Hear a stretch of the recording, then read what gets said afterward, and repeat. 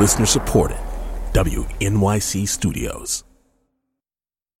Hey, what's up? Hello. Do you know what that's from? Fetty Wap, baby. Oh, I do know that. Hey, what's up? Hello. That is something that I do know. Oh, okay, cool. I know things.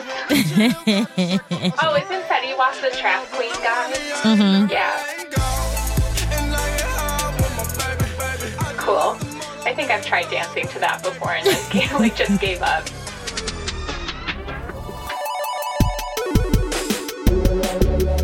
So many white guys. So many. So many white guys. So white. How much whiteness? All over the place. God damn. So many white guys. So many white guys. Welcome to So Many White Guys, brought to you by WNYC Studios. I'm your host, Phoebe Robinson, and with me, as per usual, is my sexy-ass producer, Joni Mitch. Ooh, hi. Here we are, back together again for another casual yet impressive episode of your favorite potty. I love casual yet impressive. I feel like that's like my goal, like my 2017 goal is to be like casual yet impressive. Yeah, I mean, I think you're cash yet impressive. Thank you. You're the only person who's ever said that. Okay, but can we talk about something like really important? Yes. Super quick before we get into the episode, Yes. which is awesome. Yeah. Okay, so today I went shopping at Lululemon. And I just got like some cute clothes. And the guy who checked me out, the register, the cashier, I had my headphones on and I was like listening to Of Monsters and Men. So I was like in kind of a moody place. And I don't even know if this is like a thing, but like when he was done like ringing me up and like we were exchanging like pleasantries goodbye, he just like held the eye contact for a few seconds longer than usual, and I like felt something, and I was like, he's really cute. Whoa! But I'm like, I don't want to hit on like the hot Lululemon employee.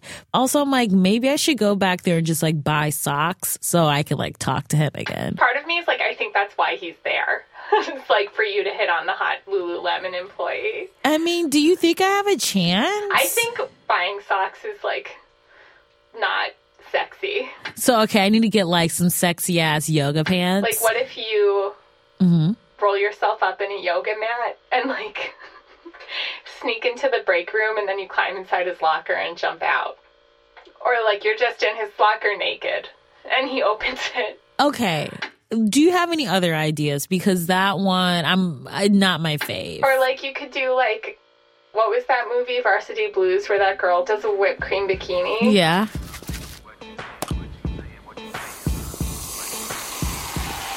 You could just cut up pieces of a yoga mat and like make a little outfit and walk in. Wait.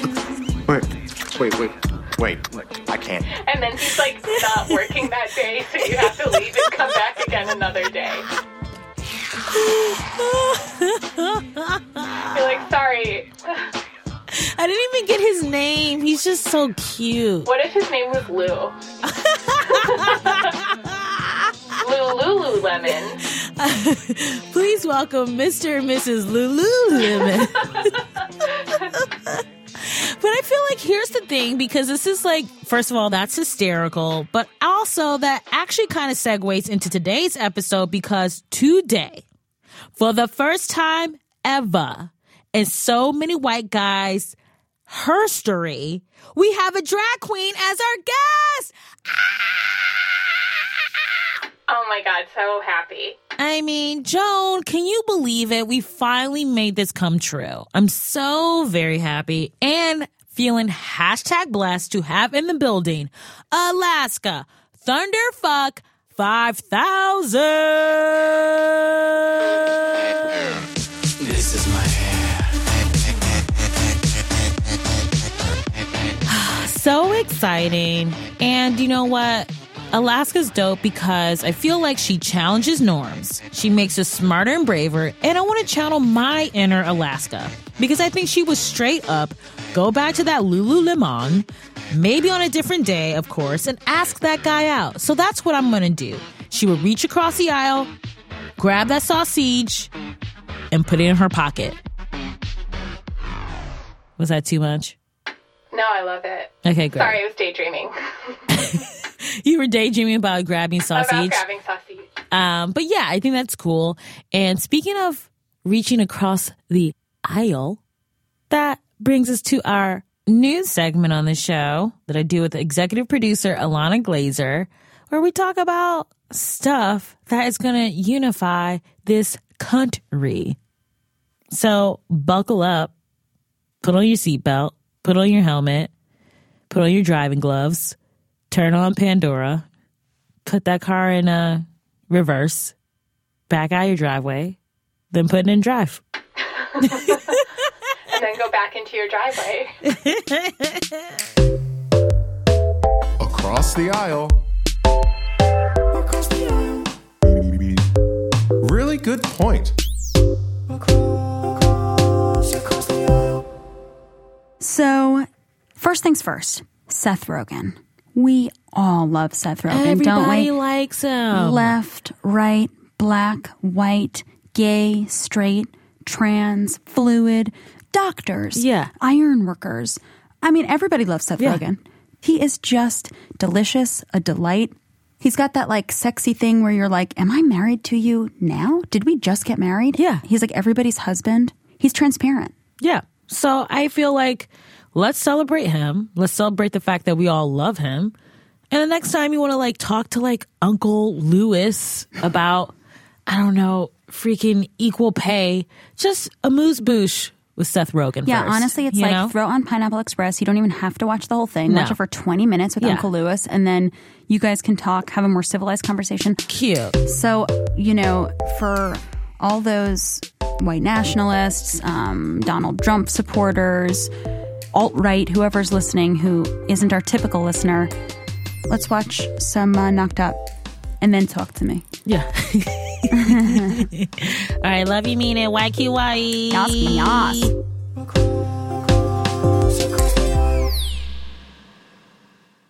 Who doesn't like Seth Rogen? Who? Show them to me, because you're a goddamn liar.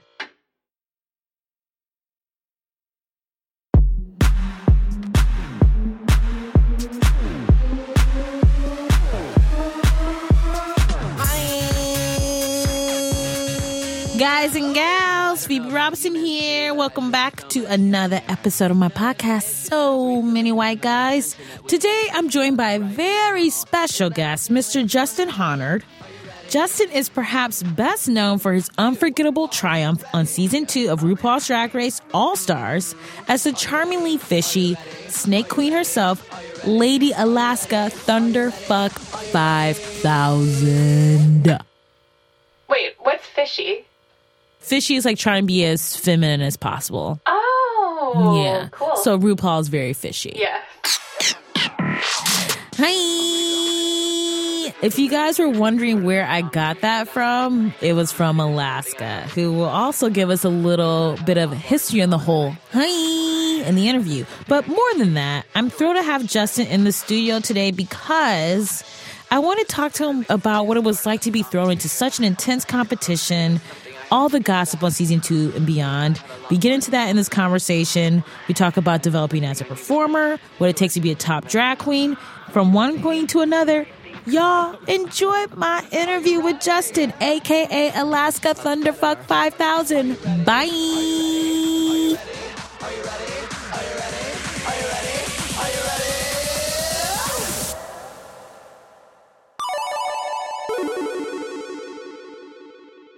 First of all, I want to say your hi is legendary. Thank you. You did that really well. I've been teaching my 2-year-old niece to do it. So she now does it when I FaceTime her. She'll be like, hi. I love. And I feel like that's the greatest contribution. That's it. Thank you. So good. It's like on pitch. Like you have the right note. It's like, hi. I think we could harmonize if we did. Okay. Hi. Yes. That was good, right? We're in harmony. Okay, so what made you come up with that? Were you just like dicking around? Because, every episode of RuPaul's like RuPaul was just saying that to you.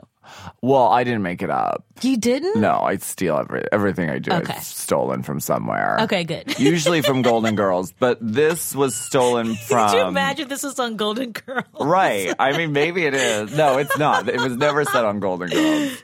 But no, I stole it from some English queens. And they used to do a YouTube video reviewing Drag Race. And they would sit and just talk and like smoke blunts. Like they're from Gibraltar. Yeah. So they have this accent that sounds like New Jersey, but also English. It's my a gosh. really fun accent. I gotta check those videos out. Yeah, they're called Throw in Shade. And they would just smoke blunts and like chill out and talk about the episode. But they would always start with hi and end with bye.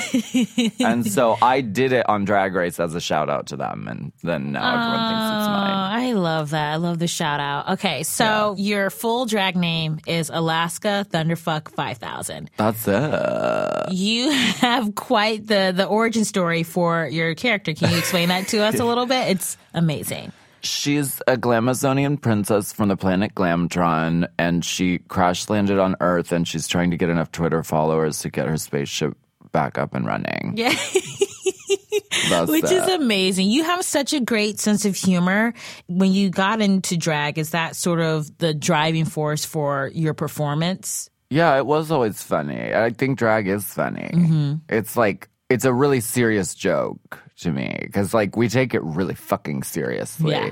It's a rich culture that goes back a long time, but it's also like, it's funny. I mean, a man in a dress, that's funny to me. Yeah. So yeah, I think it is the most successful when it has the little like wink of like funny humorness to it. Yeah. So, okay, let's back up a little bit. Give us a little bit of taste, like where are you from? What kind of kid were you? I guess I was like really seeking approval of my authoritative figures in my life. Okay. So I was very like good in school. I was also very introverted for many, many years. Really? I would like do my thing at school. I wouldn't really talk to anybody. And then I would like go home and I would just draw pictures by myself. Wow. But then it was like once I got into the theater, which was later on in high school, that's when sort of the nut started to get cracked a little bit. Where did you grow up? Erie, Pennsylvania. Nice.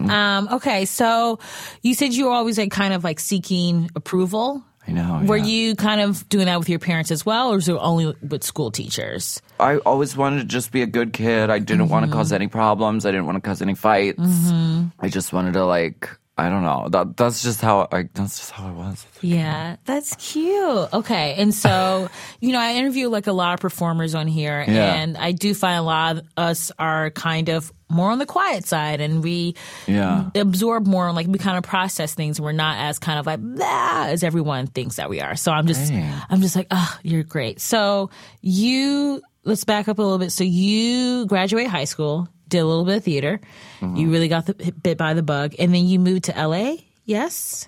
Yeah, after college. Yes. And where'd you go to school again? The University of Pittsburgh. Oh. Cleveland and Pittsburgh. We have a little bit of beef. Oh, damn. Okay, so you moved out to LA. What were you like? How did you get into drag? Like, what were you doing when you first moved to LA? I had done drag like twice in Pittsburgh. What is that like? Because that's a very, you think of drag, you think of New York, LA. You don't think of Pittsburgh.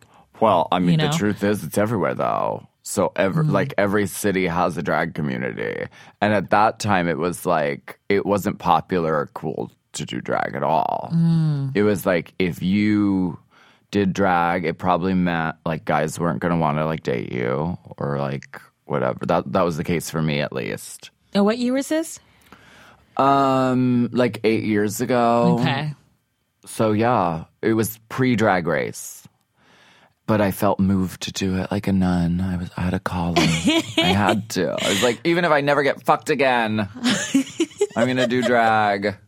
Well, what appealed to you about drag? Because I think it's such an amazing art form, but I think it requires so much. Like, you have to be funny, you have to be really smart, you have to, in terms of image and branding, it requires so much, so many different skill sets in one person. I think it's a really hard thing to tackle. So what made you go, I think I could be good at drag? Well, I always liked girls' clothes because they're better. That's true. They're prettier. Yeah. Like, even as a kid, like, I knew that dresses were more fun. They moved better. The clothes are better. So I was always attracted to that. And, like, I don't know what possessed me. I guess the Lord. Yeah. It's just my calling.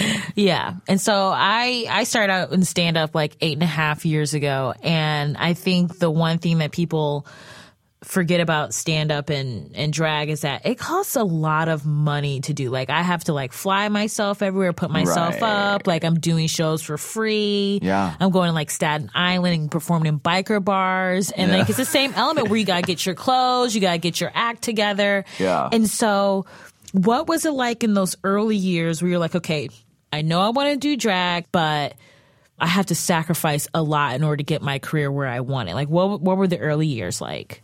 Drag is messy, expensive, like, it tests your friendships because literally, it's like if you have roommates, suddenly your house becomes, it looks like a bomb went off. Drag is all-consuming. It's like a virus and a mess. It's like it turns your house into a hoarder house.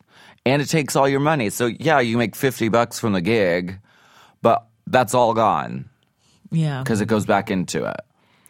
Yet we still do it. Yeah. It has magic power. Yeah. So did you have a day job at the time when you were, or you just were 100% drag? I mean, I did every kind of job you can imagine. I worked in a porn store. That was cool. Okay, let's pause. Let's pump those brakes. What were you doing at the porn store? I was behind the counter. I've never been in a porn store. Oh, really? Yeah, just because it's like, you know, we came up during the age of the internet, and when I started watching porn, it was like my, I don't know, early to mid-20s. It's online. Yeah, it's online. Right. So it's like I never need to go out, so no one never needs to know that I watch porn, except that I just said into this microphone. But so But so what was it like to work in that store? Well, the thing is, it was Circus of Books in West Hollywood. Okay. So we were right in Gay Town, which I guess adds to, like, why people go there, because they go there to, like, cruise. They, like, meet each other to, like, hook up. Of course, now people do that with apps and their phone and online. But in the heyday of Circus of Books, it was a huge cruising spot right in the middle of West Hollywood, right by Vaseline Alley. So they would meet in the bookstore. Wait, what's Vaseline Alley? Vaseline Alley is an alley between Circus of Books and Gold Coast Bar in West Hollywood. And it used to be like a huge, you hook up. Like, you'd get together with guys and, like, do stuff in this alley. In the alley? Yeah, of course, now it's, like, heavily patrolled and the police caught wise to it. And now it's not really what it used to be, but that's what it was. So people were just, like, literally having sex in public. Yeah, Vaseline gay Alley. dudes love that. Sorry like if I'm blowing up, like, gay dudes' I'm secret like such culture. a square. I'm like, wait, you don't like go indoors and like going like your Serta like Posturpedic mattress? No, we love. I mean, I don't. I personally like the Sealy Posturpedic. Right? I need the Craftmatic, girl. The adjustable. I'm very like I don't want to have sex outdoors. Yeah, it's cold and there's sticks and grass and dirt. That's not, like, hot to me. Yeah, okay. So you worked at this porn shop for how long? 1 year exactly. And did you tell your parents, okay, so I'm moving to LA to pursue drag. In the meantime, I'm working at this porn shop. What did they say to all of that information?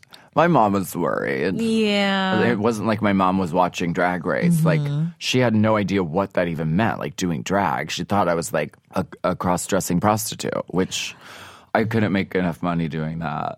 Wait, for real? Yeah, I tried. I wasn't making any money at it, so I had to quit being a hooker. I can't believe people like didn't want to pay to have sex with you. What's wrong with these people? Thank you. That's so sweet. How long did you try and hook? Were you just kind of like it was dibble dabble? It was dibbly dabbly. Like some people are really fucking good at it, and like walking that walk is something I extremely respect. And like, I don't think I'm made for it. I don't think I have the like fortitude to do. Yeah, it just seems so hard and like. Yeah, but some people like it's their like purpose, and they're spiritually providing. I think a really healing, necessary thing for the earth. Yeah. So like, I love sex workers. I just wasn't making any money doing it. So you're like, okay, bye. Yeah, like this isn't gonna work. Yeah. Yeah. So what was the LA drag scene like when you came out there? I mean, West Hollywood drag is extremely competitive. There's a new crop of girls every single year who move to LA to be the queen shit. You know what I mean? Like, that's why people move there. So it's very competitive. Everybody was really just sexy, beautiful, feminine. Not really what I was interested in. That isn't what interested me about drag at the time. I was very inspired by Tranny Shack, San Francisco. And I don't know, I guess I would have moved to San Francisco. That would have made more sense. But my best friend Jeremy lived in LA, so that's where I ended up. Yeah. So it was sort of like San Francisco sensibility, but in Los Angeles, which I think set me apart. Because I wasn't particularly good at makeup. I wasn't like following the rules of drag. My hair was fucking rotted, which it is often now too, which is fine. But I think it set me apart a little bit because I wasn't interested in like being the prettiest, cuntiest girl on the block because I couldn't be. Yeah, so you wanted to subvert, I would say, maybe a little bit, like people's expectations and like showing my dick on stage in West Hollywood. Oh my God. Is that a no-no? Like, I don't know much about like the drag rules and protocol. Like, you know, like, is that kind of breaking the fourth wall, the fantasy of it all if you like whip your dick out? It is. I did it because I thought it was funny and cool. Of course, now I see the symbolism of it. It's like, actually, there are really beautiful women who have dicks. So I don't think it's like, I think it's politically a very like beautiful sight to see a beautiful woman with a dick. But that isn't why I was doing it. I just thought it was fun. Like, wore this dress with like these slits up the side, but just wore no underwear. And so I was doing my song, and then eventually like the dress started to move, and but now I don't show my dick anymore because everybody's seen it, so it's not shocking anymore. I haven't seen it. Well, okay. So throw one after up on I Instagram. leave, you can Google it. Okay. And during this time, were you dating at all? Because I know you said before there's like, you know, this fear and drag that like guys weren't going to date you. So were you able to have much of a personal dating life, or were you just really just strictly focusing on the drag? Well, I was, you know, obsessed with drag and the party and all of that. But I found that once I moved to LA and I just sort of surrendered to the fact that like drag is part of who I am, I felt like I was having a lot more sex and a lot better sex because it was like I was more fully realized and it was another facet of who I am. So I say to any girls who have any anxiety about it, like, no, once you're fully yourself, you're going to be like sexier and shining more, you know? But once you get famous, then that's that's when the wrench hits the fucking machinery. Because like after Drag Race, I was like, oh, this is great. Like I'm going to be single and now I'm a well-known drag queen. So like, I don't know, I'll be swimming in fucking dicks. And it was like, I mean, there were dicks, but they weren't hard, you know.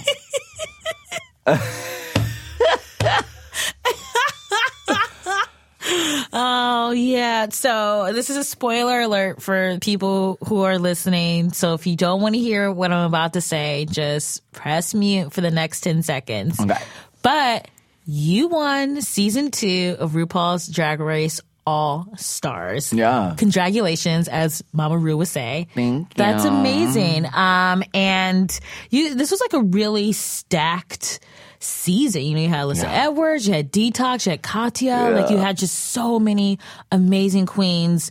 And I felt the fans were just so intense and invested in every episode, like I was, because there was like the crazy twist where it was like you guys voted each other off, which how did that feel? Because you guys all work together like you're friends. Isn't like, you know, Survivor where you're never going to see these people again. It's like you do shows together. So what did that do to your relationships? Because you seem like a queen that really has strong bonds with people. Yeah.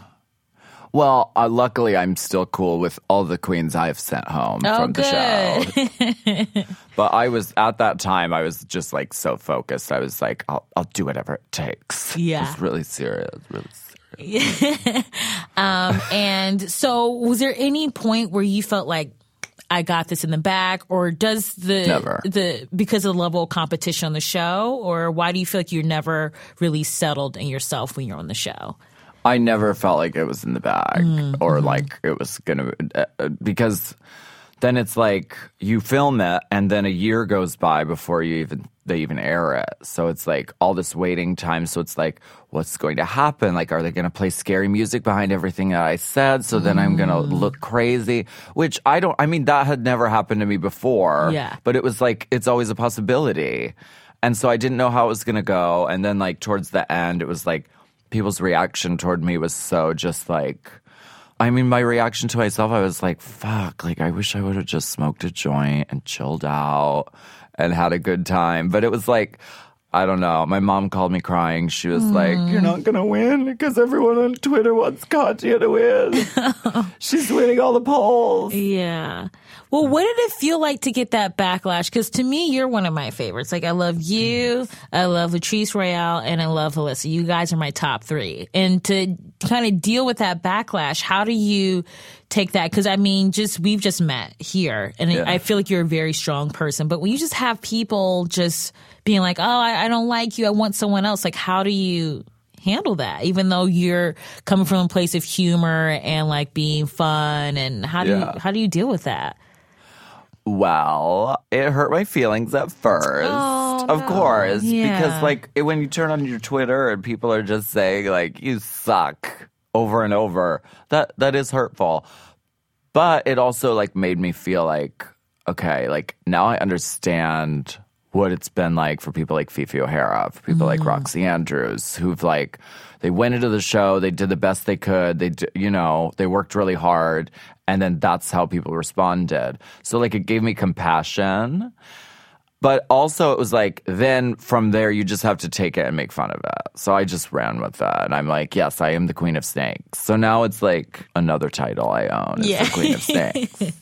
Just a little background for people. So you were in season 5. You were runner-up in season 5. Yeah. And then you came back and did All Stars. What made you want to come back? Because I feel like a reality TV show must be such a grind and so emotionally draining. Like, what do you think you learned from your first time on Rue's show to then come back and make you be like, I can do this again? For me, it was like there was no question. It was like, of course. If they asked me to do it, of course I'm going to do it. Because I love Drag Race, and RuPaul gave me a job. Like, I have a job now doing this. So, of course, if they asked me to come back and do it, of course I would do it. So there was no question. I just had to. Yeah, that's great. So let's talk about fame a little bit, because I do feel like drag has reached this other level where I really feel like it is really the most mainstream it's ever been. Yeah. And so how does the fame like affect your drag and also your personal life? Right. Mostly it's very lovely. It's great. It is like a little annoying. Like last night my mom came and saw the show at Lori Beachman. And so we were like, after the show, we were like talking. I was catching up with my mom, and like someone would just come up and like stand directly behind my mom with their phone at the ready. Just waiting for a pause in the sentence of the conversation. And like, I see them, so I know they're waiting to like ask me for a photo. Yeah. So I'm like, okay, Mom, hold on. Hi. Yeah. That's a little that's a little extra. But if that's the worst fucking thing that happens to me, then I have a very blessed life. Yeah. it's mostly lovely. Yeah. So, like you mentioned earlier, you like to please people, which I do too. I think all performers do on some level. Yeah. But then you made the transition to subversion and kind of like challenging what people would expect. So what was that shift for you in your mind that made you go, I want to try this different track? Oh my. I think it was driven by like being pissed off. I guess. I was pissed off about what? Pissed off about I was feeling oppressed as like a gay person and as like someone who wanted to express myself flamboyantly. It's a different world now than it was 8 years ago. Like I think we're a little bit loosened up on the way people can present themselves now, which I'm glad for. But like I was pissed off because I would get called a faggot on the street like every single day. And that pissed me off. I was mad. And drag is a way of transmuting that pissed off anger energy into something like great and lovely. Yeah. I don't know. I like making people laugh. I like singing songs. When I was a little kid, I always daydreamed that I would grow up to be a beautiful woman singing Jewel songs to rooms full of people, which is basically now what I do. Yeah. So it's But your cool. album that came out is called Anus, which I would say is probably a title that Jewel would not pick. Who knows? So what finally gave you the courage to get into music, and how has that been so far? It's been great. Yeah. Like now I feel really comfortable in a studio and like I really love that. I love making music. So yeah, we did Anus and the response was really great. I was like, is anyone even going to listen to this? Like what is, you know? And people have. And so now they're like into it. We put out a second album called Pound Cake. And it's really fun. The question was like, do you want to do a second album to follow up with the first one? And I'm like, Dolly Parton has like 70 studio albums because she just cranks out music. So it's like, yeah, of course. Yes, put out another album. What do you think you get from music that you don't get from drag and vice versa? Well, they all go together. Drag is like being Leonardo da Vinci because I get to put my fingers in all these different things. So I get to do music, and then I get to design like the layouts for the music, for the physical CD, which is like, I love Photoshop. It's like, really fun to me. Yeah. And then I get to like do commercials for it, and then I get to like do videos and perform live. So it's like I get to do all the stuff, and there's not really any like rules about it. Yeah. So I take you're a big pop music person. You said you love Lady Gaga. I do. So what is it about women in general, but like a pop star like that appeals to you so much that you like when you go into like I feel like every drag performer has an immense love of women. They really like respect women and they feel like a sort of kinship. Like what do women mean to you, and how do you reflect that in your drag? I think drag is the celebration of divine feminine power. So like, I mean, I don't give a fuck about guys on stage. Like, I don't want to watch a guy on stage. There's something about a woman. And you think of like someone like Cher who has such like staying power as a public person. It's because she's a woman. It's because she really? There's strength and vulnerability and it's all about women for me. Oh, thank you. I want to make that put that on a t-shirt. It's all about women for me. Thank you. I love that. That's great. Okay, so you're an inspiration for a lot of people. I think we can all agree on that. And you've been super open about your life in a lot of ways, which I think is very brave. And I think it motivates other people to do the same. And you've talked about cutting alcohol out of your life for a bit. You stopped drinking for a couple of years. What made you do that? I stopped drinking for like 2 years.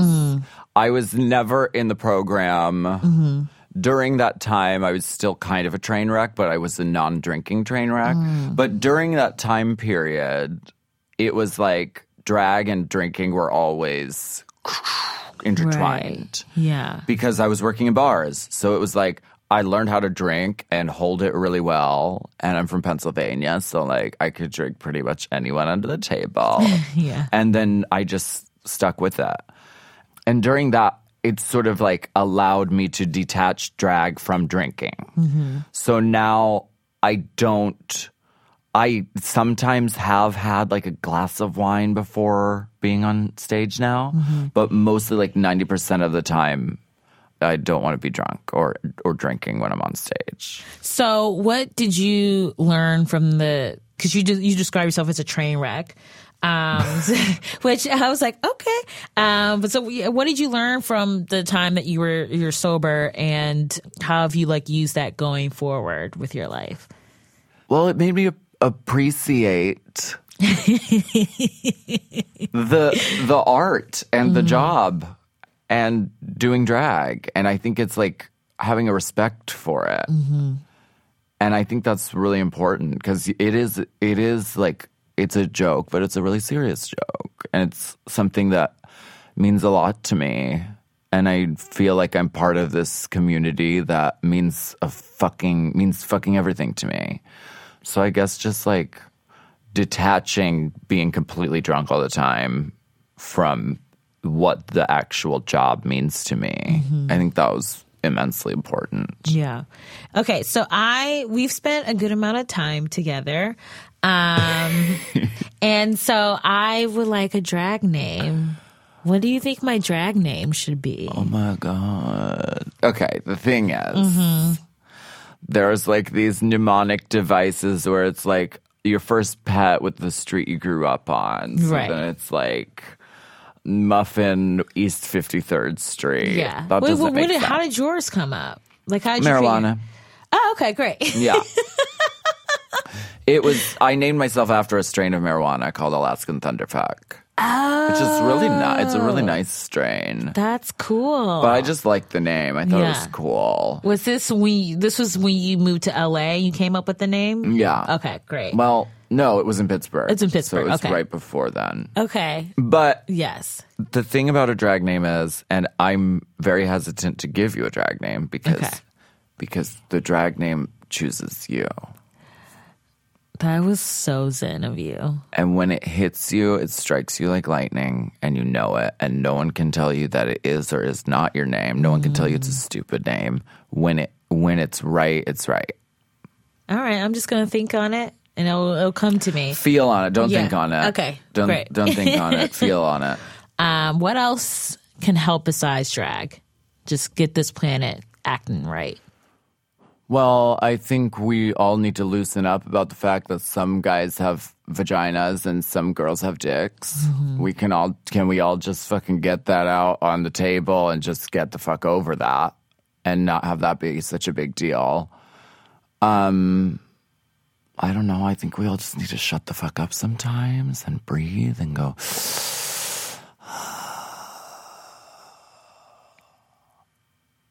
But I think, women are the future. Women don't start wars. They're not interested in that. I know we're not. We have other things to do.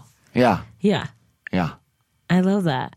So everyone just shut the fuck up and breathe and stop trying to police other people's bodies in the way that they live their lives, which is, I think, one of the great things about your work and drag in general is that it is celebratory, that it's inclusive, that it is about coming from a good place of love. And I think we could use a lot more of that. So I really, thank you. Really from the bottom of my heart, I really do appreciate your work. And I think that it's important. And I want drag I don't think drag will ever be the most mainstream thing ever because it is so much about subversion. Mm-hmm. But I do think that it being as popular as it is right now is only a good thing for everybody. Agree. So thank you so much for that. I really appreciate that. Thank you. Oh my God. Can I get a bye from you? Absolutely. Okay, 1, 2, 3. Bye. Yay. Thank you, Justin. Thank you so much for having me. Of course. God damn. Ooh, hey, 90. another interview in the can. I don't know what that was. Did you say hey nani nani? Mm-hmm. Cute. And a ha cha cha. That was Dennis Miller. Ooh, ha cha cha cha cha. Phoebes, want to do the credits? We can get out of here. Start our evening. Steaming clothes, cooking broccoli, putting on a clay hydrating mask. Wait, what? Is this like fucking Goop? Is this honest? I'm just trying my best over here. Joanna, I'm not hauling ass so you could steam some brock. I'm going to take my sweet ass time. That's what my new Twitter profile is going to be. Steaming brock? Steaming brock. Okay, the So Many White Guys team includes Rachel Neal, Joanna Solitaroff, Jim Poyant, Paula Schumann, Isaac Jones, Jeremy Bloom, and Joe Plort. Our theme song was written by a white dude and sung by a bunch of other white dudes. Check out video of today's interview with Alaska on the WNYC Studios Facebook page. We discuss the seriousness of choosing a drag name and the magic of Lady Gaga. And don't forget, you can also follow me on Facebook, Twitter, and Instagram at Dope Queen Phoebes. I'm going to start my own school. It's going to be ignorant as fuck. It's going to be the opposite of what Oprah's school is in Africa. Phoebe School in Sunset Park. Yeah, Phoebe School in Sunset Park. There's going to be a class on binge watching 101, which is order your food first before you start to binge watch so you don't have to press pause at any point. That's good. Point 2, utilize your incognito window when you want to watch porn on your laptop. So practical. Yeah. And universal.